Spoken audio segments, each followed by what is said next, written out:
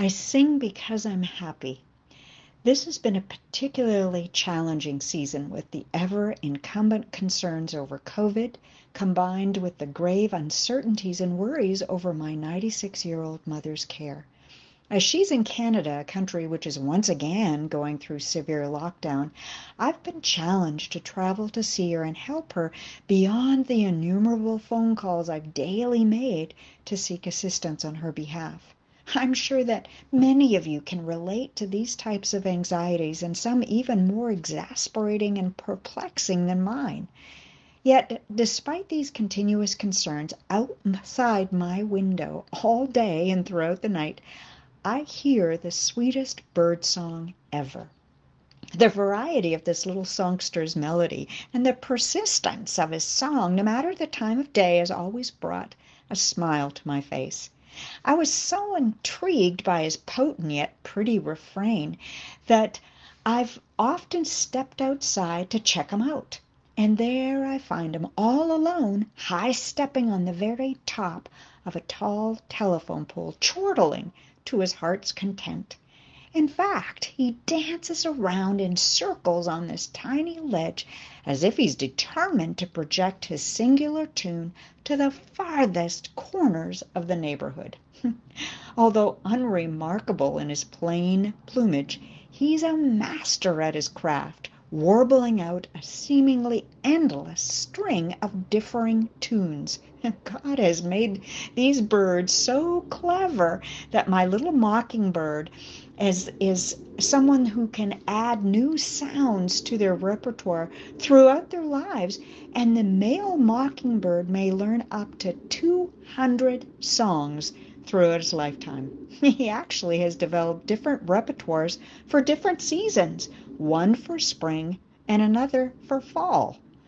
Interestingly, the female mockingbird usually sings more quietly, generally in the fall season, and usually when the male is away. I won't try to psychoanalyze that piece of information, but let it rest where it will. One final point about the northern mockingbird is that at one time they were so renowned for their creative melodies that people captured and caged so many that they almost vanished from their native region. In fact, they were so desirable at that time that people paid up to $50 a bird in the early 1800s. Well, thank God we still have the mockingbirds today, and I still get to enjoy them and their beautiful song. Even now, as I'm preparing this, my little songster is happily jingling out my window. So, why am I telling you this? Well, one, his tune is so happy that it always lifts my spirit when I hear him sing. Two, he's willing to sing on his own with no friends about or any noticeable audience to hear him. Three, he never tires of singing for hours on end.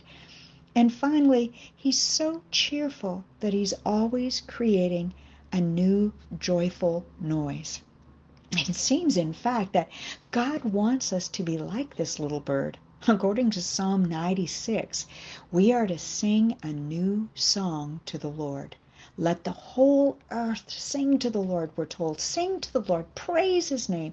Each day proclaim the good news that he saves. Publish his glorious deeds among the nations. Tell everyone about the amazing things he does. This isn't the only verse with this instruction. Psalm 98 also says, sing a new song to the Lord, for he has done wonderful deeds. His right hand has won a mighty victory. And Psalm 149 similarly instructs us to praise the Lord, sing to the Lord a new song, sing his praises in the assembly of the faithful. David, the shepherd king and noted songster of 75 psalms, shares the mockingbird's delight in creating and making music, saying in Psalm 144, I will sing a new song to you, O God. I will sing your praises with a 10-stringed harp. And David acknowledges the source and reason for his music in Psalm 40, stating, he has given me a new song to sing, a hymn of praise to our God. Many will see what he has done and be amazed. They will put their trust in the Lord. This certainly reinforces the instruction in Psalm 33, where we are told, "Let the godly sing for joy to the Lord." It's fitting for the pure to praise him. Praise the Lord with melodies on the lyre. Make music for him in the 10-stringed harp. Sing a new song of praise to him. Play skillfully on the harp and sing with joy. Then the psalmist goes on to explain why we sing. For the word of the Lord holds true, and we can trust everything he does. He loves whatever is just and good. The unfailing love of the Lord fills the earth. There's a beautiful hymn that expresses this so perfectly. It was written as a poem by Civilla Martin in 1904. Civilla, a devoted Christian, joined her evangelist husband in his travels across the United States. Together they wrote and sung most of their own musical arrangements. On one of their journeys, Civilla was visiting a sick friend, Mrs. Doolittle, who'd been bedridden for over 20 years. Similarly, her husband, too, was confined to a wheelchair. Yet despite their debilitating infirmities, this couple lived a happy, contented life, bringing comfort and inspiration to all who knew them. Amazed by their joyful optimism and hopefulness, Civilla asked their secret, to which Mrs. Doolittle replied, "His eye is on the sparrow, and I know he watches me." Civilla knew they were referring to Jesus' words in Matthew 10. "What is the price of 2 sparrows? 1 copper coin. But not a single sparrow can fall to the ground without your Father knowing it.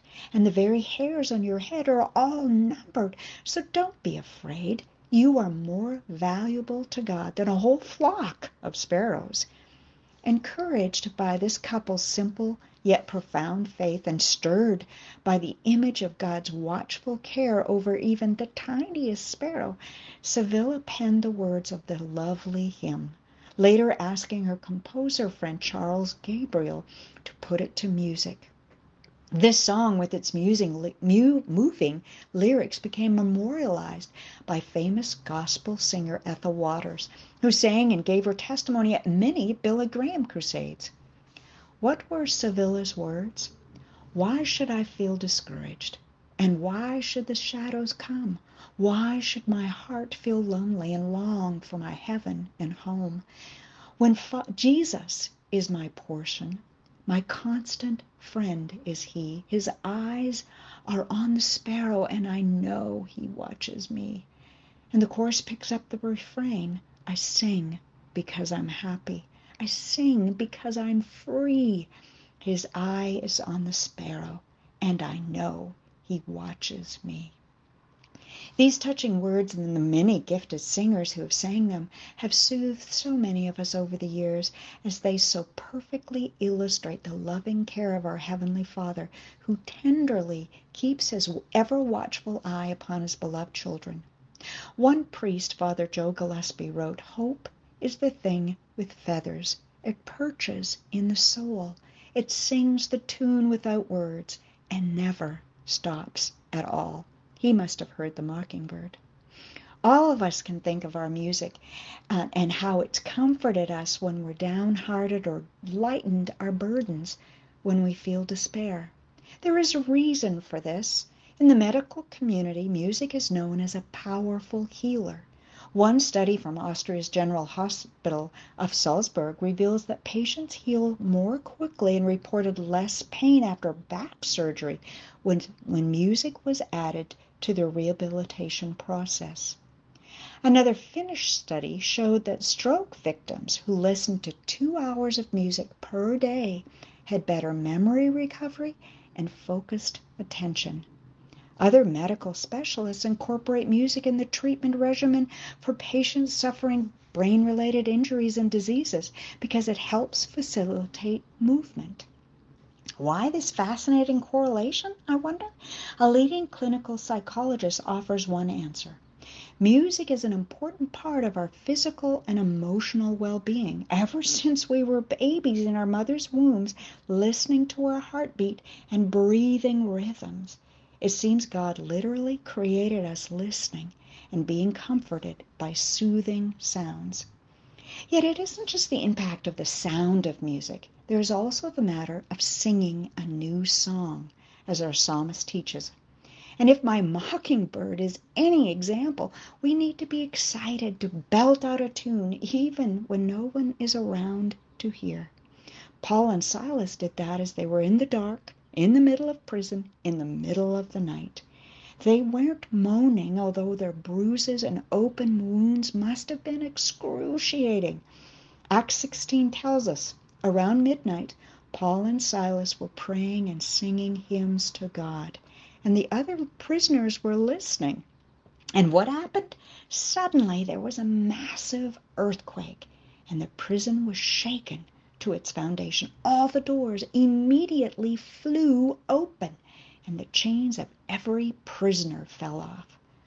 What an incredible moment of deliverance. What a powerful reminder of what music can do.